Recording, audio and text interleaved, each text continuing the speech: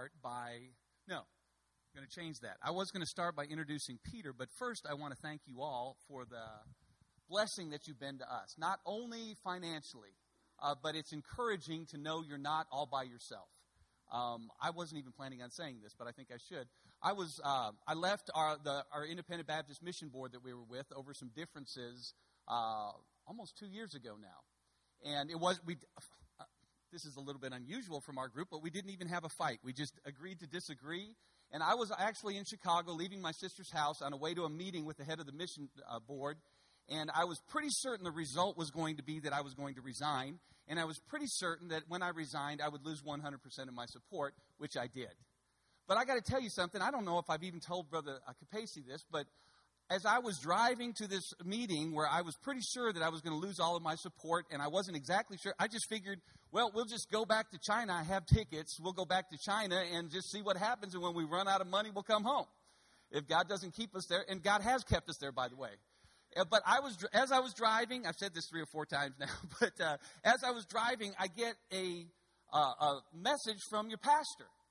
And he calls me and he says, I'm in Australia right now at a missions conference with Brother Bax.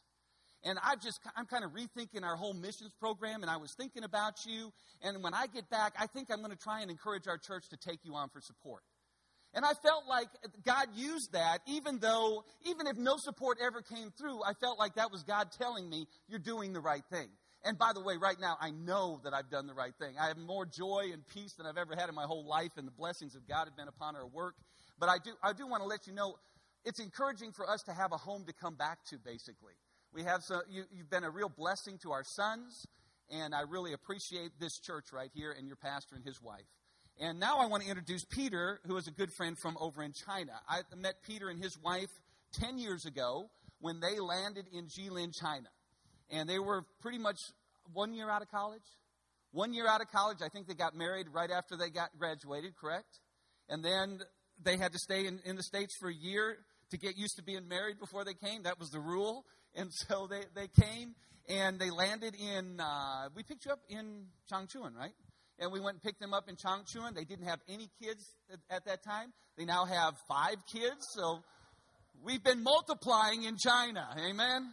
And so their kids call us Grandma and Grandpa. And he and his wife are like a son and daughter to us. And so I know many of you don't even know me very well. But I just wanted to let you know that I wholeheartedly endorse Peter Hamilton.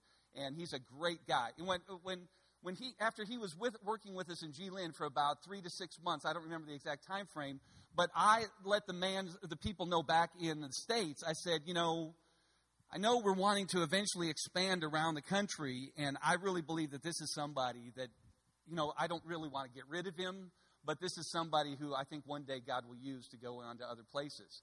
And actually, the first move he made was when we were up in northeast China in Jilin. We had an opportunity to spread out into South China in Wenzhou. And so I asked Peter and his wife if they would go down to Wenzhou and lead 2 more families who would be coming from the States to start the work in Wenzhou. And that's where a year later we ended up following them down there. And so we've been working with Peter for over 5 years in Wenzhou now. But now God has laid it on his heart to go out once again to another city 2 hours away from us in Hangzhou. And he's going to be doing a work there. And so we're behind him. He's going out of our church. We're supporting him. And I just wanted to let you know you're going to hear a great guy. He preached a great message in chapel today, too. And so, Peter, why don't you come up here, tell us a little more, and show us the video. Oh, yeah.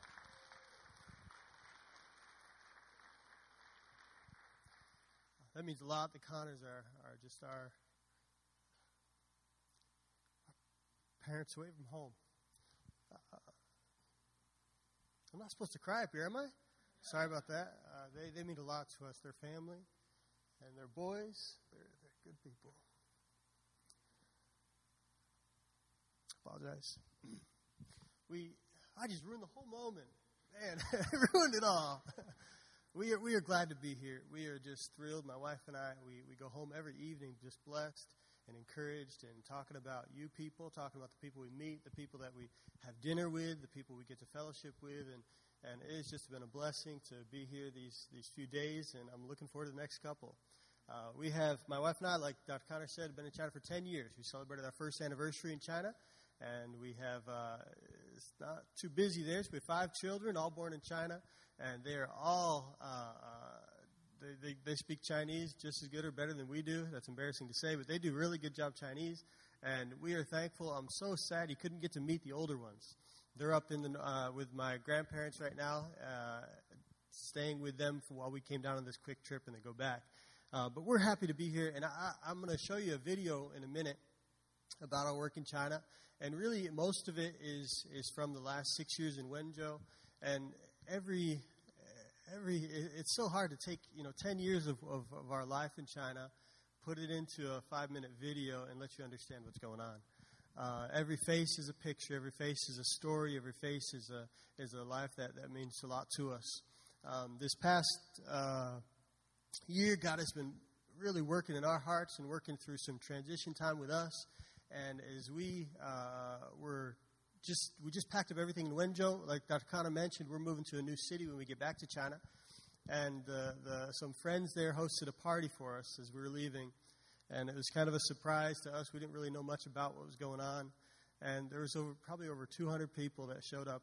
And it was just an encouragement to us of just story after story and face after face and memory after memory of people that we love and people we invest in.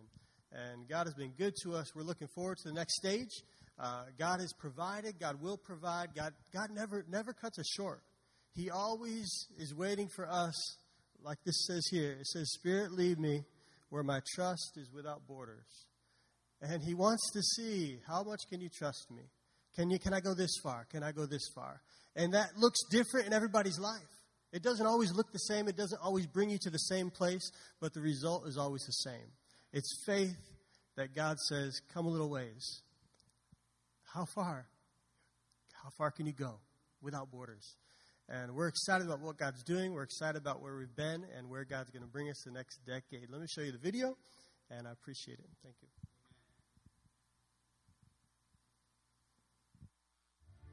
The last 70 years in China are similar in growth to the first 70 years after Christ's ascension in the book of Acts. Since 1949, under communist rule, the church in China has grown from about 1 million Christians to an estimated 100 million today. And by the year 2030, some say that number could be as high as 245 million. Think of it this way. Presently, at 100 million Christians, that is still only 7% of China.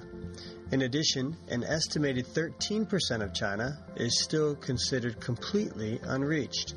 That's almost 200 million that have never even heard the name of Christ, and a total of 1.3 billion unsaved in China. That's 17% of the world's population that need the gospel of Jesus Christ.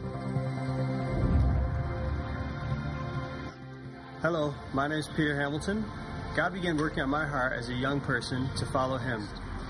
In 2002, as a junior in Bible college, God put a desire in my heart to go to China as a missionary.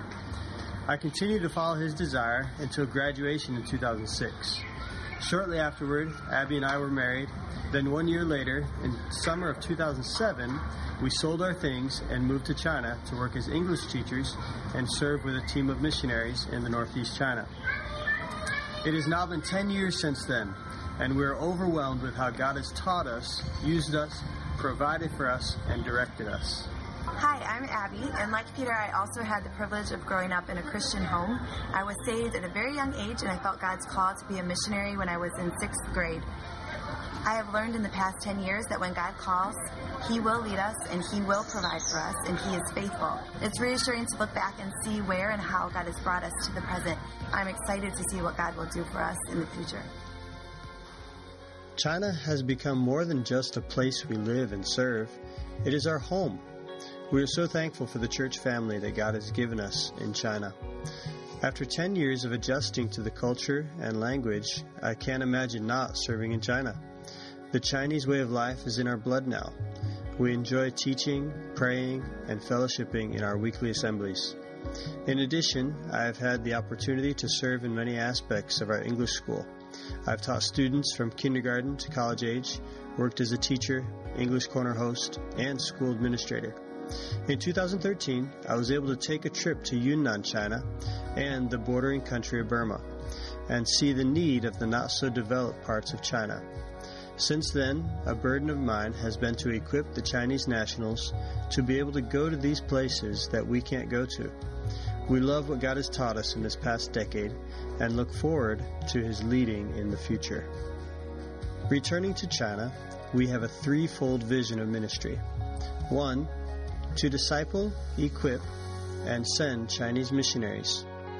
The Chinese churches are not only rapidly growing, but they are now developing a vision to reach outside of China. We will join with some local mission outreaches to help prepare the missionaries to go. 2, to disciple local church families. Many people in the local house churches are reaching out to our family for help in their marriages, child-rearing, and discipleship needs. We will use what God has taught us to encourage, challenge, and strengthen where God has given us influence. 3, to use leadership development and English to create outreach opportunities among local businesses, colleges, and schools. Leaders are lacking, and we will seek to develop and disciple leaders who can learn to develop and disciple leaders. China is still an unknown land to many Americans. After arriving, you would quickly realize you are not at home anymore. There is no English besides a few poorly translated signs. No diversity, mostly everyone except you, is Chinese. The closest to home you'll feel is when you see a McDonald's or a KFC. Then, after looking at the menu, you'll feel like a foreigner again. The traffic will disturb you. The crowds will at times annoy you. The unending construction of apartment buildings will amaze you. The markets may disgust you. The temples will captivate your interest. The churches will excite you. Apartments open up to become meeting places for thousands all across the city. When entering one of our assemblies, you will find a loving family of friends who sing, laugh, love, pray, cry, and study together. They share the gospel and share their meals. They have sickness and worries just like you and me. There are multi-generational Christians studying next to brand new believers. You will notice the eagerness of their questions, the desire to learn and grow. And when you left, you would be a different person.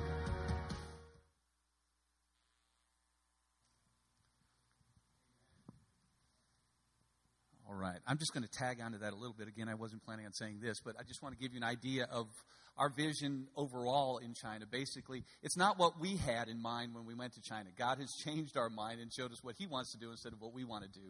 When we went there, our idea was we're going to go in and we're going to plant churches and basically pastor people and start our own churches. And we do that. We still do that. I mean, some of those pictures you saw were in my apartment, where we have church services in our apartment and in other apartments of our team members. But God has moved us from northeast China, which is where we initially went. And just as opportunity arose, we moved down to Wenzhou, and we didn't even realize what we were moving to when God was moving us there. But the Chinese Christians call Wenzhou the Jerusalem of China because there's 2 million Christians in our city. There are at least 2 million professing Christians. And really, 2 million professing Christians there is more real Christians than 2 million professing Christians here. Because, you know, it's not beneficial to you to be a Christian there. And so you don't do that unless you really believe what you say you believe. And so, and most of those people are in house churches, but they're sending missionaries out. And this is exciting to me because it's to places that Americans can't really go very well, and that's into the Middle East and the Muslim countries. The Muslim countries love China because they're always against America. And so they welcome Chinese. Chinese are real popular in those countries, just like Americans are in some countries. And so they're sending out missionaries. Now, Western China is Muslim. It used to be part of the Ottoman Empire. And if you look on a map from Xinjiang province in China all the way across to what used to be Russia, all those Stan countries in there, those all used to be part of the Ottoman Empire. And the Chinese in Western China speak a dialect of the languages that all those people speak. So we have Chinese Christians going to Western China, reaching Muslims in Western China, and sending them to reach their Muslim brothers in all those countries. And their goal is to go back through Turkey to Jerusalem. They want to bring the gospel. They said the gospel started at Jerusalem, headed west, went into Europe, and it came to America. Now it's back in Asia, and they want to send it around the rest of the world because we believe that the gospel needs to be preached to everybody before Jesus comes back. But that's just to give you an idea. So our vision is basically equipping and training those leaders. God is already planting tons of churches, but they're growing so fast they don't have leadership. So we believe God has placed us there. Like I said, we still want to personally win people to Christ, but our main goal is discipling and training healthy families that can send people out. And if something happens, because right now I will say the atmosphere in China has totally changed. The new leadership in China is grabbing control and shutting things down. Businesses, churches, they tore down 163 churches last year, I think, right, in our province in China. But those are church buildings that, honestly, they're government churches that were torn down. And the church is not dying in China because they're tearing down buildings. That just makes the church grow better and faster.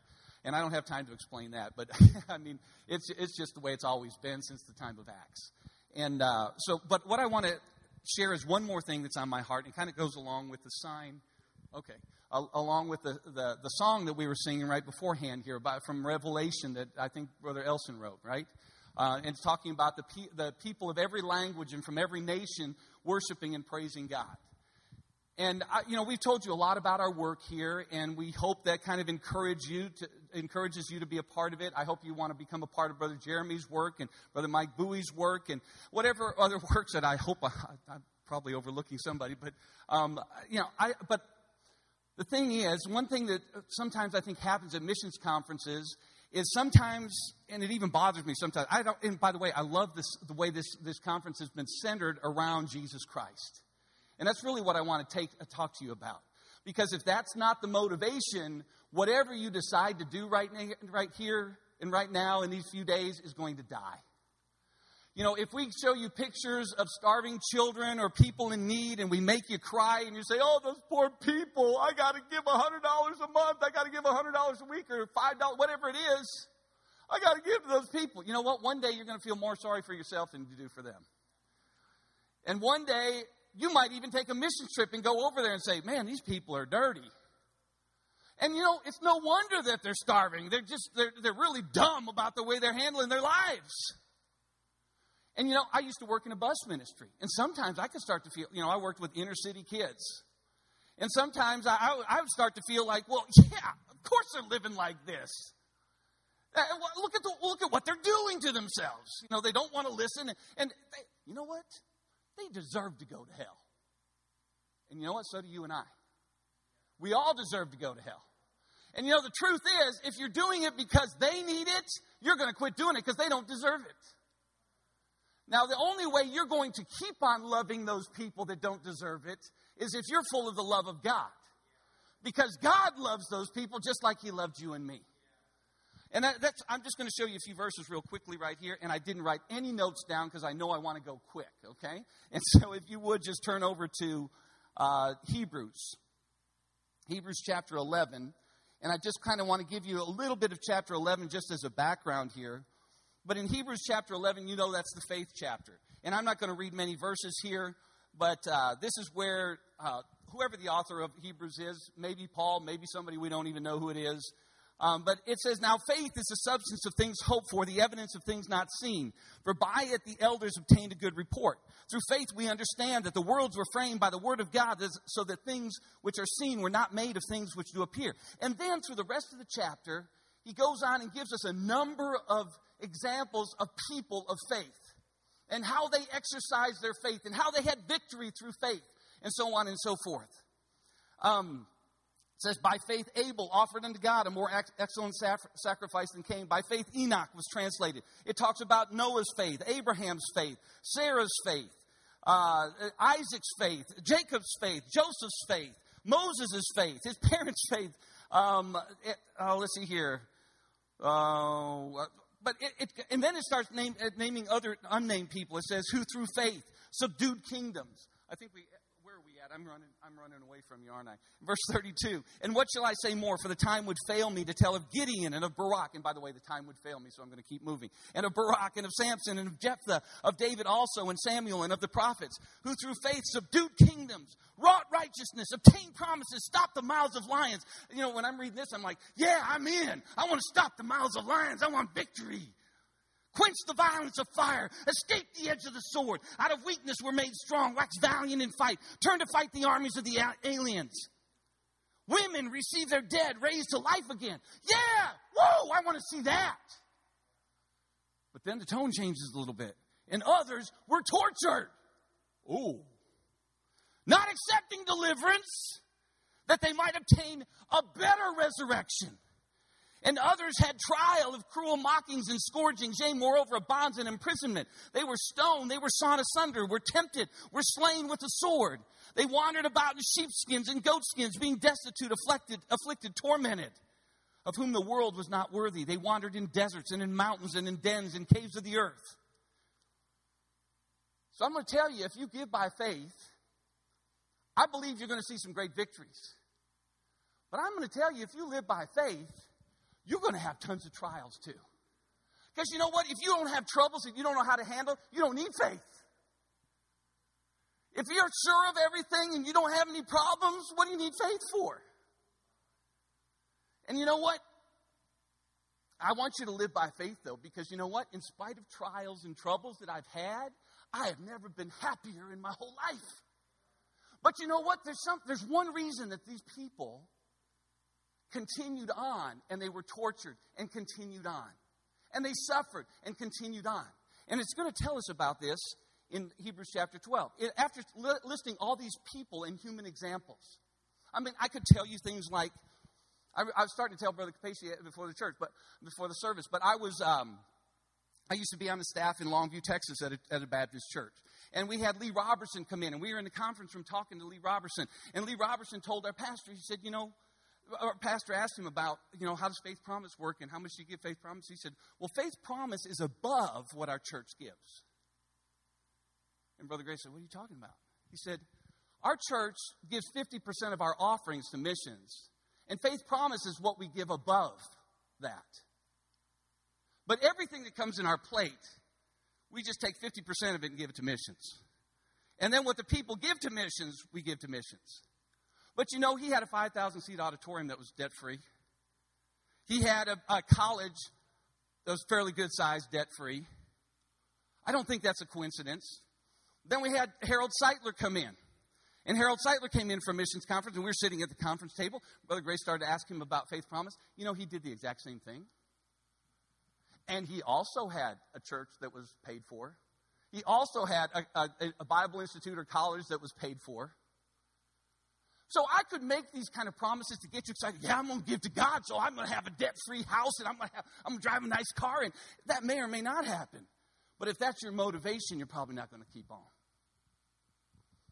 And so even though this author of Hebrews has given us these examples of faith to encourage us to look to, because he even says in verse 1, wherefore, seeing we also are compassed about with so great a cloud of witnesses, let us lay aside every weight and the sin which doth so easily beset us, and let us run with patience the race that is set before us.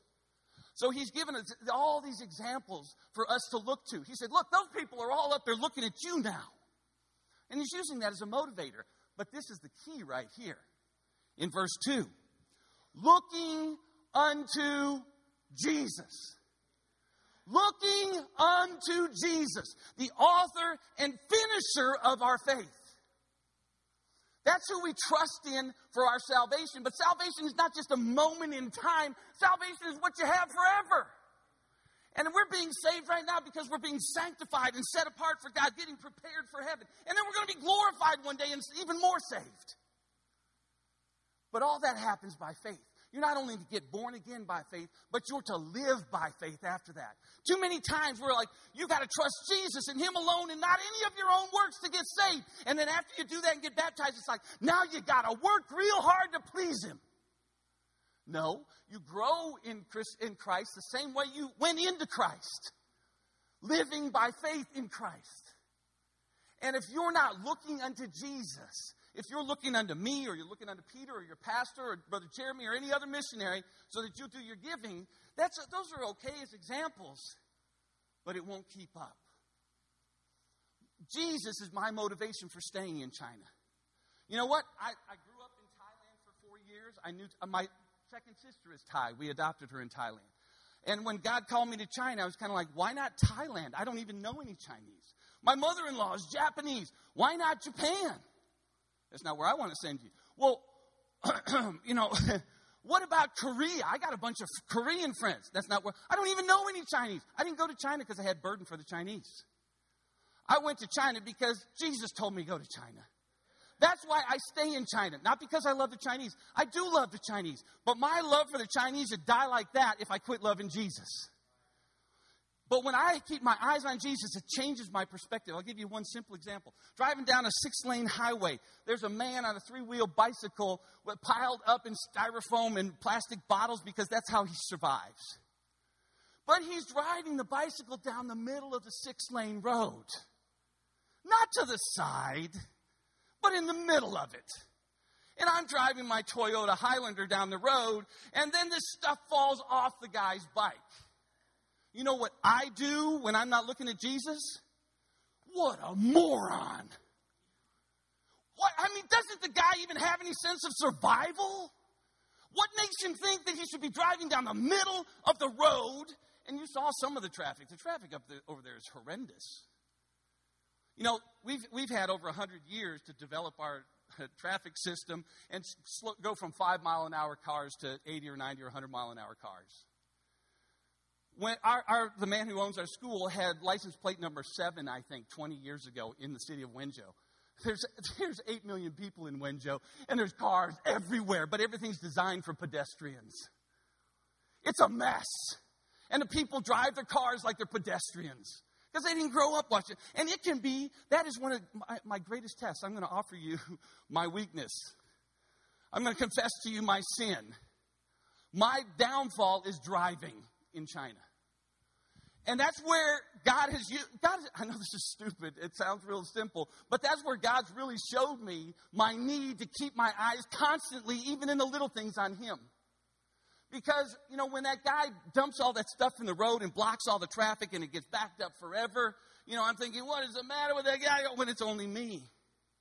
But then, you know, what happens to me afterwards is I'm like, oh man, I'm supposed to be here to reach people like that.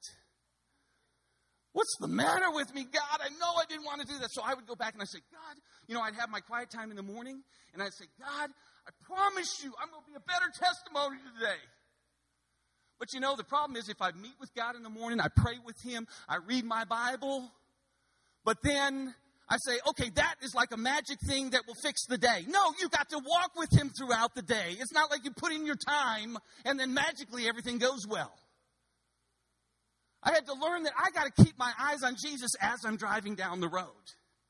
I got to look at these people through the eyes of Jesus. I got to remember Jesus. You know, we sang, I think it was Sunday night, something about the God of angel armies is always by my side.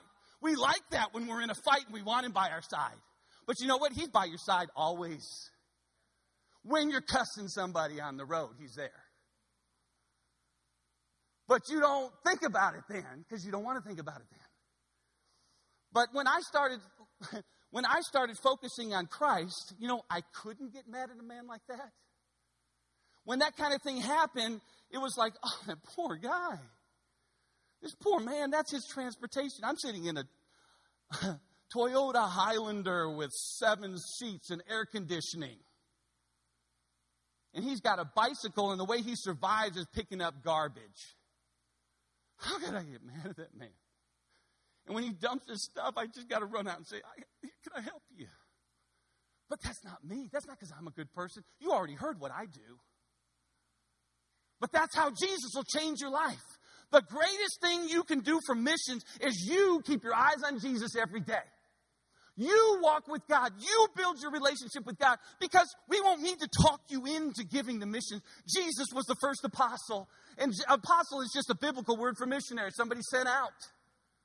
Jesus was the first missionary. That's His heart. He came. He was sent by the Father. He came to this earth. Can you imagine what He would have thought about us? You know, people say, even Chinese will say, why would you come to China? We're all trying to go to America. And you know, sometimes I used to say, because I love the people of China. But that's not always true. But that's a great opportunity for me to say, because I love Jesus and He loves you. Putting your eyes on Jesus is the best thing you can do for Jeremy Panera. It's the best thing you can do for Brother Capacey and his wife. It's the best thing you can do for this church. It's the best thing you can do for you. because you'll be filled with joy. And you're supposed to give with a joyful heart. You won't have to work it up or pretend. Because when you see Jesus in everything that's happening, you'll just be overflowed. When he fills you up with love, when he gives love to you and gives you mercy and grace every day, you'll just be overflowing with it for others. You won't have to it's time to give again. Man, but I wanted to get that Xbox game.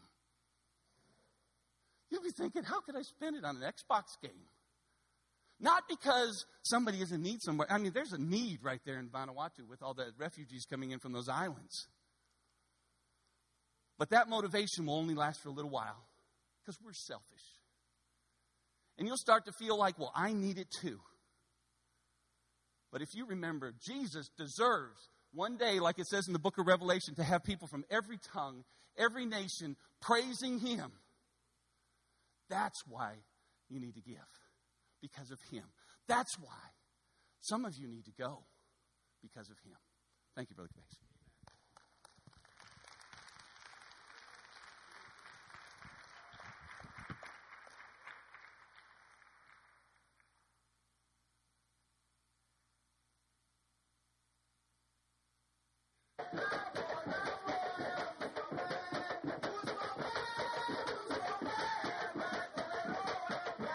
This is the music that the first missionaries to Vanuatu in the early 1800s would have heard as they stepped off their boat. Missionaries like John Williams, who later wrote, "A missionary was never designed by Jesus Christ to gather a congregation of 100 or 200 natives and sit down at his ease, as content as if every sinner was converted, while thousands around him and but a few miles off are eating each other's flesh and drinking each other's blood, living and dying without the gospel. For my own part, I cannot content myself within the narrow limits of a single reef." John Williams became Vanuatu's first martyr for the cause of Christ. This is the music that greets us as we endeavor to reach the jungles of Vanuatu with the light of the gospel.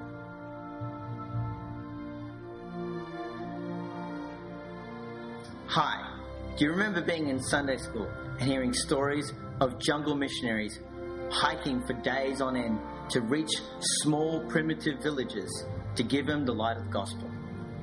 We're the Paneros. We've had the privilege of serving God on the island nations of Vanuatu since 2008.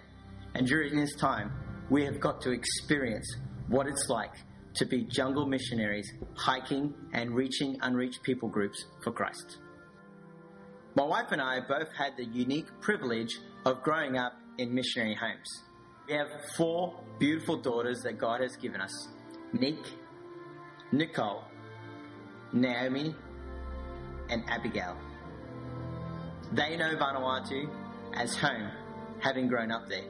We all speak the local dialect called Bislama, and I also speak French, which has enabled me to have a greater impact serving in Vanuatu. 275,000 people placed on about 83 islands in the middle of the South Pacific. We have cyclones, we have volcanoes, earthquakes on a regular basis, and jungle people who are still living in their primitive ways today. To try to help you understand the ministry that God has placed us in Vanuatu, I'll break it down into 3 parts for you. Luganville Baptist Church. This was a church that my dad formally started, and we had the privilege of assisting in since 2008. Okay, here we are in Luganville, and Pastor Jeremy, go ahead and tell us where we are and what's happening. We are officially standing on the future site of Luganville Baptist Church. I'm standing with Pastor Visan, that is the pastor of Luganville Baptist Church, and he actually built all the bricks that you see in this building as you take a look around in a second here. And just last week, the church was able to raise, what was it, $124, so about $1,500 US to be able to get the timber to put the roof on. Pastor, how many do you expect will be able to sit in the auditorium? Around about 100 cover. Over 100? Yes, over 100. During that time, Pastor Visan stepped down as a retired pastor, and I stepped in as the pastor of Luganville. This church has become a vibrant and strong church that has been able to support jungle missionaries, Pastor Abraham, Pastor Sylvain, and Pastor John Orley, who I all had a privilege of training and ordaining, who are now serving and reaching further and further into the jungle. From Luganville Baptist Church, we head into the jungle in an area that we call Big Bay of Santo. Here we work with a man named Pastor Gabby that God has gifted with a real heart to see his people reached with the light of the gospel. We hike anywhere from brisk half-an-hour hike to 5 to 6 days of crossing flooded rivers and climbing up the side of cliffs. God has enabled 12 local churches to start in this area of Big Bay over the last few years. Pastor Gabby has a tremendous heart to be able to see his people in the area of Big Bay reached with the light of the gospel. He has started, and we have been able to assist him in this, a small Bible college which trains up men and women to go further into the jungle in teaching people about the Word of God.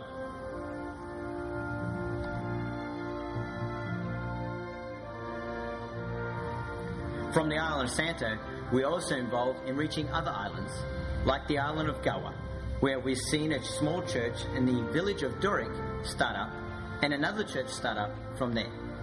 God is truly working in the midst of Vanuatu. Obviously, being in the jungle as a missionary is not a solo effort, but it's a team effort, as my family serves alongside me. Liz has been educating the children, working within the medical side of our ministries, but also working with the women's ministries. You see, in Vanuatu, there is a huge segregation between the men and the women. And Liz, my wife, has been able to get alongside these women, sit in their huts, work in their kitchens, and share with them the light of the gospel.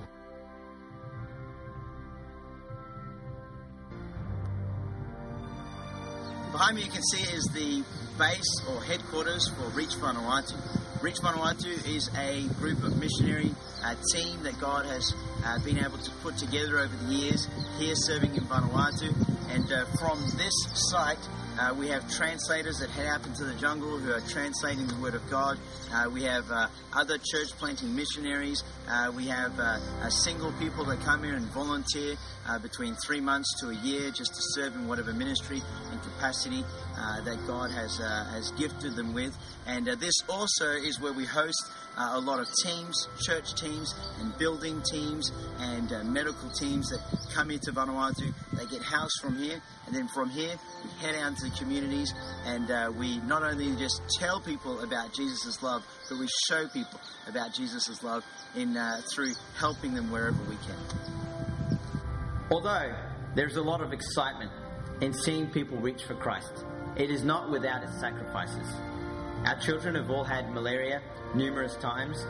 Our second daughter, Nicole, has had some huge major problems with her ears as a result of tropical ear and glue ear and not having the facilities, medical facilities, to properly care for her. My wife almost passed away from an unknown disease in the early stages of our ministry. We've had shipwrecks, we've had major cyclones hit our islands and wipe out foods and everything.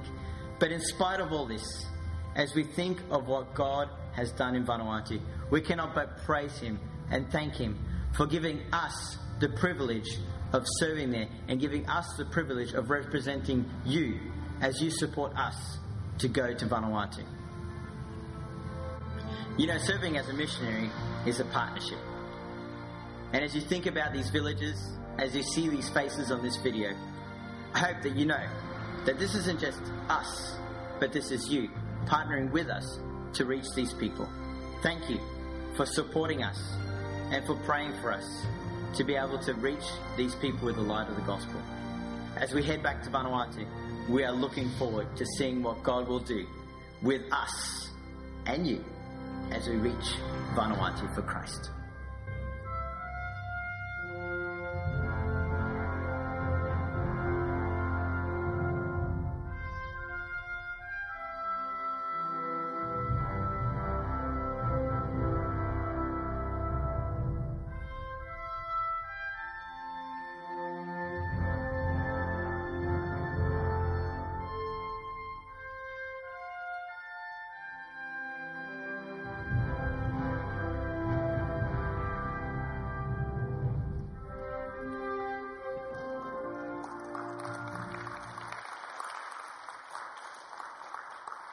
Hopefully that answers a few questions for you in regards to where we're serving and what God has been able to do in Vanuatu. I remember in the early days of our ministry when sort of first got there within the first few weeks, we headed up to the west coast of our island, and we were there at a village. It was a church function. They'd killed some pigs. It was going to be a big feast, and we could smell the food cooking. And somebody had died in a nearby village, sort of across the valley. And the pastor that we were there with, he said, I need to go and do the funeral. Does anybody want to come with me? And of course, I was eager and excited. I just arrived on the mission field. And I'm like, yes, I'll come with you. Forget the food, let's go. And I said, how far is it? He said, it's just over on the other side of the valley. Anyway, about 2.5 hours later, we made it after hiking down this valley, across rivers and up the side of another mountain to this funeral. And there were people from all sorts of different villages, and this really old, frail lady had passed away. She actually wasn't wearing any clothes as to what we would consider clothes. She was just wearing leaves that were tied up with a sort of a vine around her waist, which tells me that she was from the deep jungle. And her frail body was laying there, and they were about to bury her, and they do a strange thing in the custom in certain places. I didn't tell the team this, I don't think, where they bury people in the houses. So when you're sleeping on the dirt floor in huts, a lot of times you're actually sleeping on top of bodies, and that's why I don't watch horror movies, something coming out of the ground. You don't want to get those images in your mind. And they were going to bury this lady in this house, and there was one thing that sort of jumped out to me in that moment. Here was this old lady who had never worn clothes, who had actually had a bone through her nose, had grown up in custom and tradition, probably had never seen a truck, would not even be able to imagine, the size of this building or the lighting or this, thing that's shooting up here and that, and even this thing that's on my ear. Wouldn't be able to understand any of that, or wouldn't have been even know how to read or write. But here's the thing. As she was getting buried with exactly the same amount of stuff you're going to get buried with. And so really, in light of eternity, it didn't really matter the stuff and everything that she had or she didn't have. And it sort of hit me, being up in the jungle there, that was the life that she was given. And sometimes we sort of look around and we think about what we've been blessed with. And I know America in particular, my wife is American. You guys, talk about bless America and pray for America and the most blessed. Do you believe you're in the most blessed country in the world? Do you believe that? Oh, man, that's kind of poor. Do you guys believe you're in the most blessed country in the world? Yeah. Okay. Good. Excellent. So you've been privileged. You've been honored to be born into America. You didn't make a choice in that. God chose to do that in your life. And the thing is, it doesn't matter where we're born, what we have, what we've been given, what we've been blessed with. At the end of the day, when we leave this earth, we leave with exactly the same amount of stuff as this jungle lady in the middle of the jungle with nothing. And so really the question we ought to ask ourselves is why do we give? Why do we do this? Well, I want to just quickly jump through a few people in the Bible so you can get sort of the idea of what I'm talking about. The first person I want to talk about is Esther. Hopefully you know the story of Esther, this a servant girl who was Jewish, and things happened in the kingdom to where the king got rid of his queen, and then they brought all of the women before him, and Esther is brought before the king. First thing, a girl's dream to, win beauty pageant of the world. That's the first thing. Not only did she win the beauty pageant, but she didn't have to put on the special jewelry and everything. She just came plain Jane, and she got the king's heart there. And she wins that, and then also she becomes the queen of the known world. In Exodus chapter 2 and verses 7, it tells us, and the king loved Esther above all the women, and she attained grace and favor in his sight more than all the virgins, so that he set the royal crown upon her head and made her queen instead of Vashti. She is the queen of the known world. That's better than winning lotto or whatever it is that you think that you could obtain, or marrying a superstar, or marrying someone like LeBron James or something like that. That is. You're the queen of the known world. She's gone from rags to riches. Hollywood loves those stories. They're all through the Bible. They stole it from the Bible. She goes from rags to riches, and here she is. She has all of these things. And very easily, the temptation could have been to just be blessed and to just enjoy the things that God had given her, and to not ask the question, why has God placed me in this position? I want to show you another group of people in the Bible in Exodus chapter 12 and verses 35 and 36. You have the story of the children of Israel that are about to leave Egypt, and just before they leave Egypt, there's something really interesting that takes place. The Bible tells us, and the children of Israel did according to the word of Moses, and they borrowed of the Egyptians jewels of silver, jewels of gold, and raiment. And the Lord gave the people favor in the sight of the Egyptians, so that they lent unto them such things as they required, and they spoiled the Egyptians. I mean, when they went to the houses, whatever they asked of the Egyptians would give it to them. I mean, they were the servants. They knew what was the most precious thing. They probably got whipped a few times for not cleaning it right or for knocking it over. They knew what the most precious items in the Egyptians' household were. And when they came and said, hey, I want that, they were going to give it to them.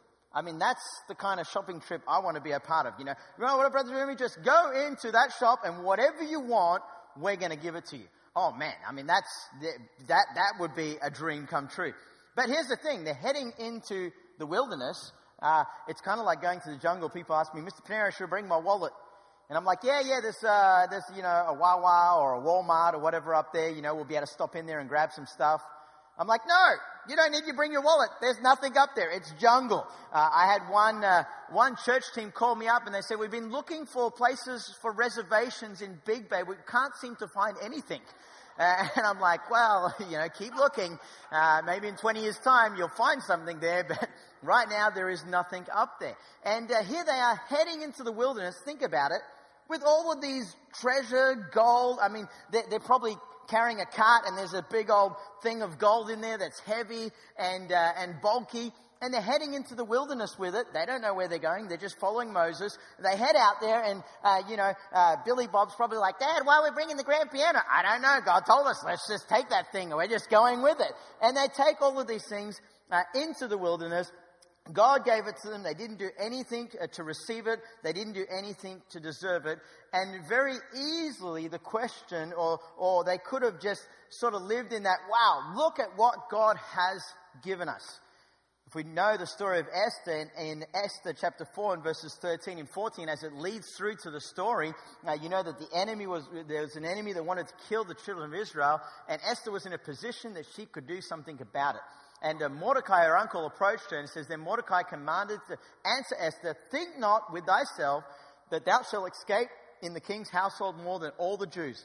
For if thou altogether holdest thy peace at this time, then there shall enlargement and deliverance arise to the Jews from another place, but thou and thy father's household shall be destroyed, and who knoweth whether thou art come to the kingdom for such a time as this?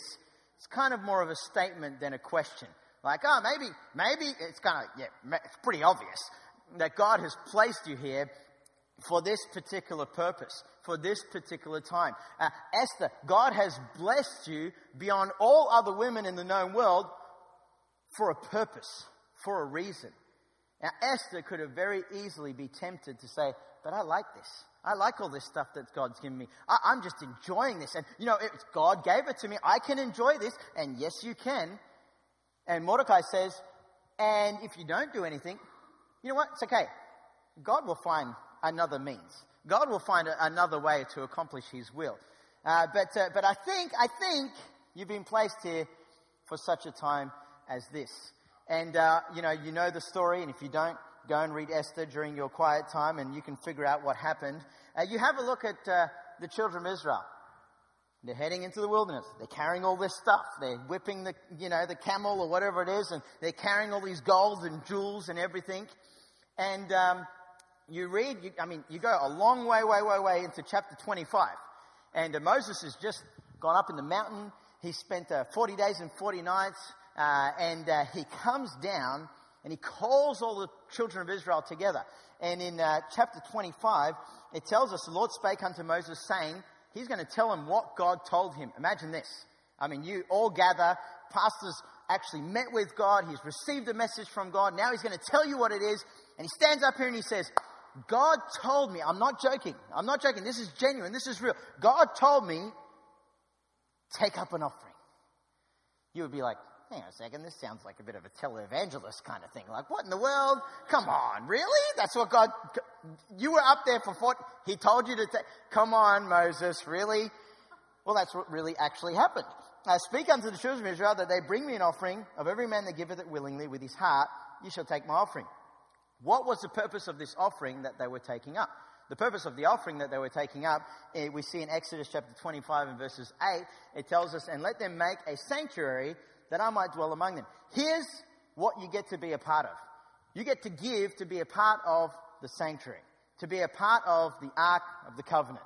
The presence of God is now going to dwell with the children of Israel. Everywhere they go, the presence of God is going to go with them because their willingness to give to be a part of this sanctuary. Now you think about it, when God asked that, very easily, and if God was you and me, he would have said, hey, remember I gave you all that stuff? Give it back. That's the reason I gave it to you. There was a purpose. There was a reason. There's always a reason. God has a plan. Give it back. But God doesn't do that. God turns around, and we have a look at Exodus chapter 25, and it tells us, and in verses 2, he says, speak unto the children of Israel that they bring me an offering. How?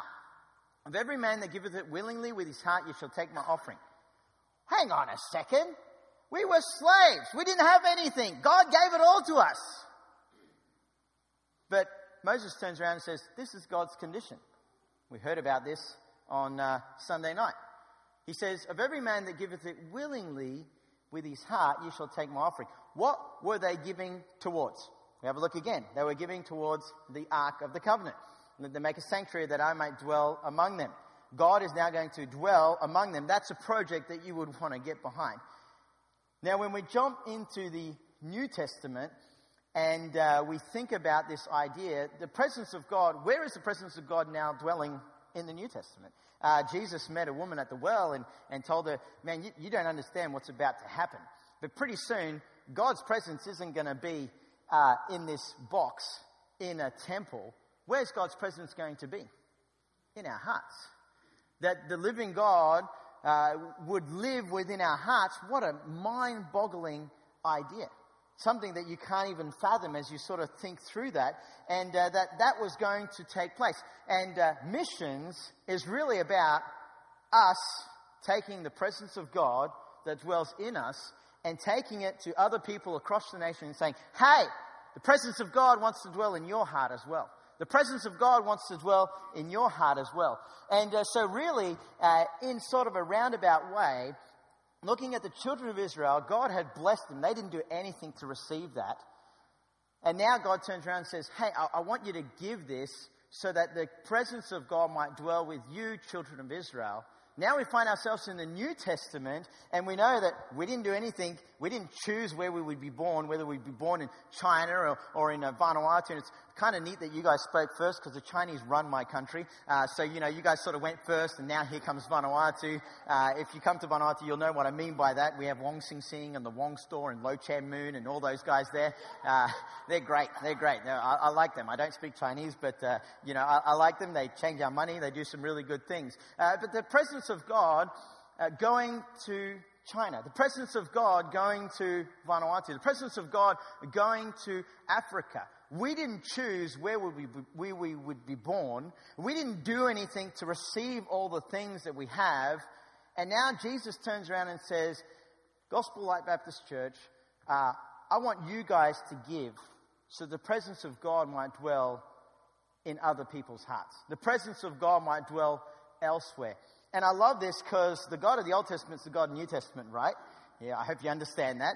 Although sometimes you kind of like, Old Testament, man, he just kind of seems angry and there's all these sort of things happening. And New Testament, man, it's all love and everything. And you don't understand, okay, there's a little thing that happens called Jesus. Now we're under grace. Otherwise, we'd still be in this sort of scenario here. So we thank Christ for his grace. And here's the thing, same God. And you look at that verse, have a look with me in Exodus. We'll flick the screen here. Speaking to children, they bring me of every man that giveth willingly. Then you jump over into the New Testament, and man, this sounds like exactly the same verse. Every man according as he purposed in his heart, so let him give. Not grudgingly or of necessity, for God loveth a cheerful giver. Missions is not something that we do grudgingly, but it's something that we do willingly. I don't know about you, but if I was in the Old Testament and Moses just explained the project, man, I'd be excited. I'd be going, man, I want to get on board. I don't want to miss out on being able to say, hey, we got to give towards that. We got to be a part of that. If you were Esther and you look at her story, you would say, man, I want to be a part of being a part of what God was already going to do with or without me. And God turns around and says, hey, I want you to be a part of it, but I want you to want it. And if you don't, that's okay. I'm going to find someone else. There's going to be help that's going to come from elsewhere, because it's God's plan and He's asking us to be a part of it. I just want to very quickly show you a few people and explain to you that missions is about people. It's not about missionaries, although a lot of times it becomes about missionaries. It really becomes about us. And, if something happens to me and I fail in ministry, we go, oh man, Pastor, we invested all that money. Do you know how much money we gave to that guy? You know how many years he was on the mission field? And it really shows us that we didn't really understand what missions was about. Because missions, with or without the missionary, if he's gone, the mission has already been accomplished in the fact that the presence of God now dwells in their heart and can never be removed. The mission has gone on already. And you think about Pastor Gabby. This guy was born in the jungle. His 4 older siblings all died before the age of 5. And their family moved to a witch doctor's village, wore a loincloth. If he removes his shirts, he's got scars all over his stomach where he was bled every single day, so that he would not die like his siblings had died. The witch doctor actually wanted to train him to be what they call a soul-eating witch doctor, which is a witch doctor that kills other people, but they don't have a very long life expectancy. So his dad said, no, I don't want that for my son. I want him to live to be old. And the witch doctor said, if they give him the great power he will have. And his dad said, no, I don't want that for my son.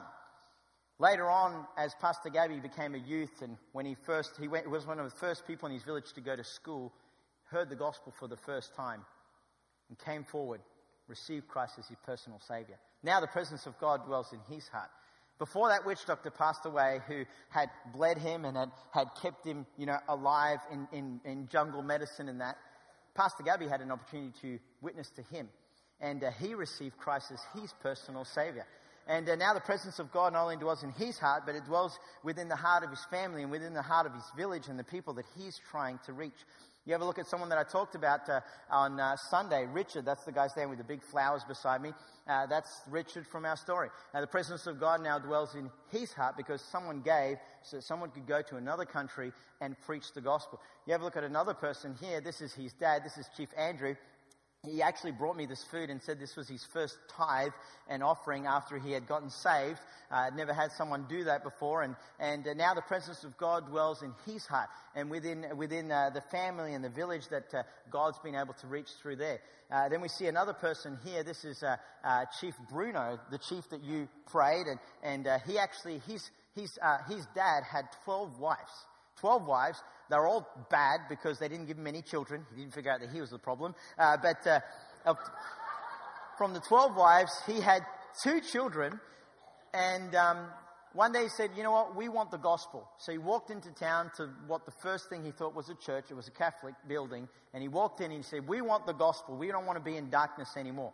And they put a church up in his village and they brought him to one location and they started teaching him.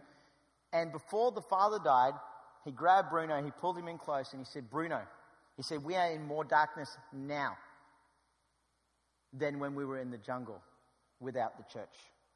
Keep looking. We haven't found the light yet. And a few years later, with a missions team, we were able to go there with some pastors and stuff and preach the gospel.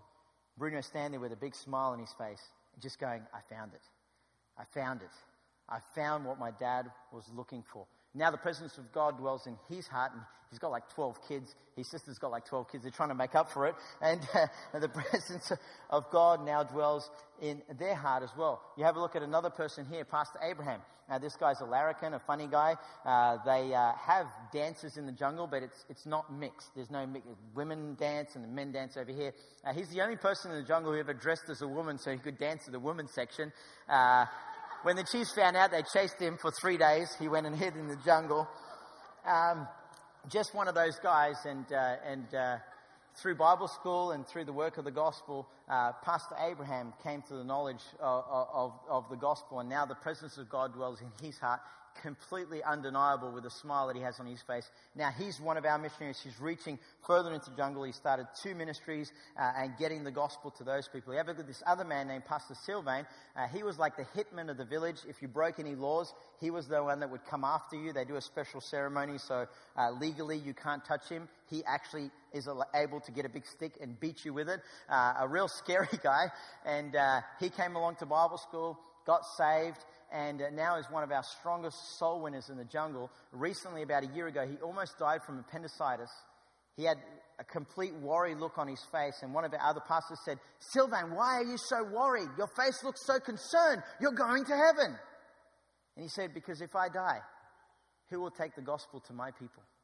I want to go to heaven, but there's still so much work to do here. A man who truly has a heart to be able to reach other people with the gospel. You have a look at, I've got to have a woman in this story, of course, okay? It's not just men. Valerie, who's off on the side there, she'd been coming to our church for about 5 years. Every single prayer request was, "Please pray for my husband. I want my husband to come to church. I want my husband to get saved." And finally, we had an opportunity to invite him to dinner. Just after Ollie had received Christ as his personal Savior, we took that photo, and God, now the presence of God dwells in his heart, and then now that's opened their whole entire community. During the midweek, we have a small study group in the place where they live, and you'll see this in this photo. It's getting bigger and bigger, and more people are coming along, and the gospel is getting out to those people as well. And we'll go to the last picture here. This is what's happening in Vanuatu right now. This is what I'm going back to on Thursday. There was this beautiful lake that tourists would go and take photos of, which out of nowhere, a volcano started coming out of it, and the volcano started erupting. Scientists and everyone got very concerned that this would explode and rip the whole entire island apart. They evacuated 11,000 people off the island. Sunday afternoon, they approached me. Sunday night at 6 o'clock, we had 400 people sitting on our church property. We cleared out all the benches. People are sleeping in our buildings. People are sleeping in our Sunday school area. We've set up tents. We've dug 5 new toilets, because you can do that over there. You just dig a pit, and that's a new toilet there. And you say, well, what are you doing? Why are you housing all these people? You're not a refugee compound. Well, you know what? God has brought these people to our doorstep so that the presence of God might dwell with them. Since they've arrived on our campsite, which was 3 weeks ago, there's been about 80 people that have made professions of faith. And when I get back on Sunday, I get back Sunday morning, 8 o'clock, after flying for like 6 different flights in I don't know how many hours. I get to go straight to church and preach. And after our Sunday morning service, I've been told that 3 of the chiefs from these villages that are living on our church property want to talk to us about the possibility of us planting churches in their villages and getting some works out there. You know, what is missions? Missions is the presence of God dwelling in people's hearts. And God turns around and says, "Hey, I want you guys to be part of this. If you don't, that's fine. I'm going to find other means." I mean, God owns everything. But he turns around and says, "I've blessed you," and it might be for a particular time in history, like right now, to be able to get the gospel out. I mean, China, soon to overtake us, probably already have, when it comes to missions and getting the gospel out. And we live in Australia and America, some of the richest countries in the world. One of the greatest capacities that we have is to release funds into the world to be able to get the gospel out. But what for? So the presence of God might dwell in the hearts of people here and around the nation. Let's close in a word of prayer. Heavenly Father, just thank you for this opportunity tonight, dear Lord.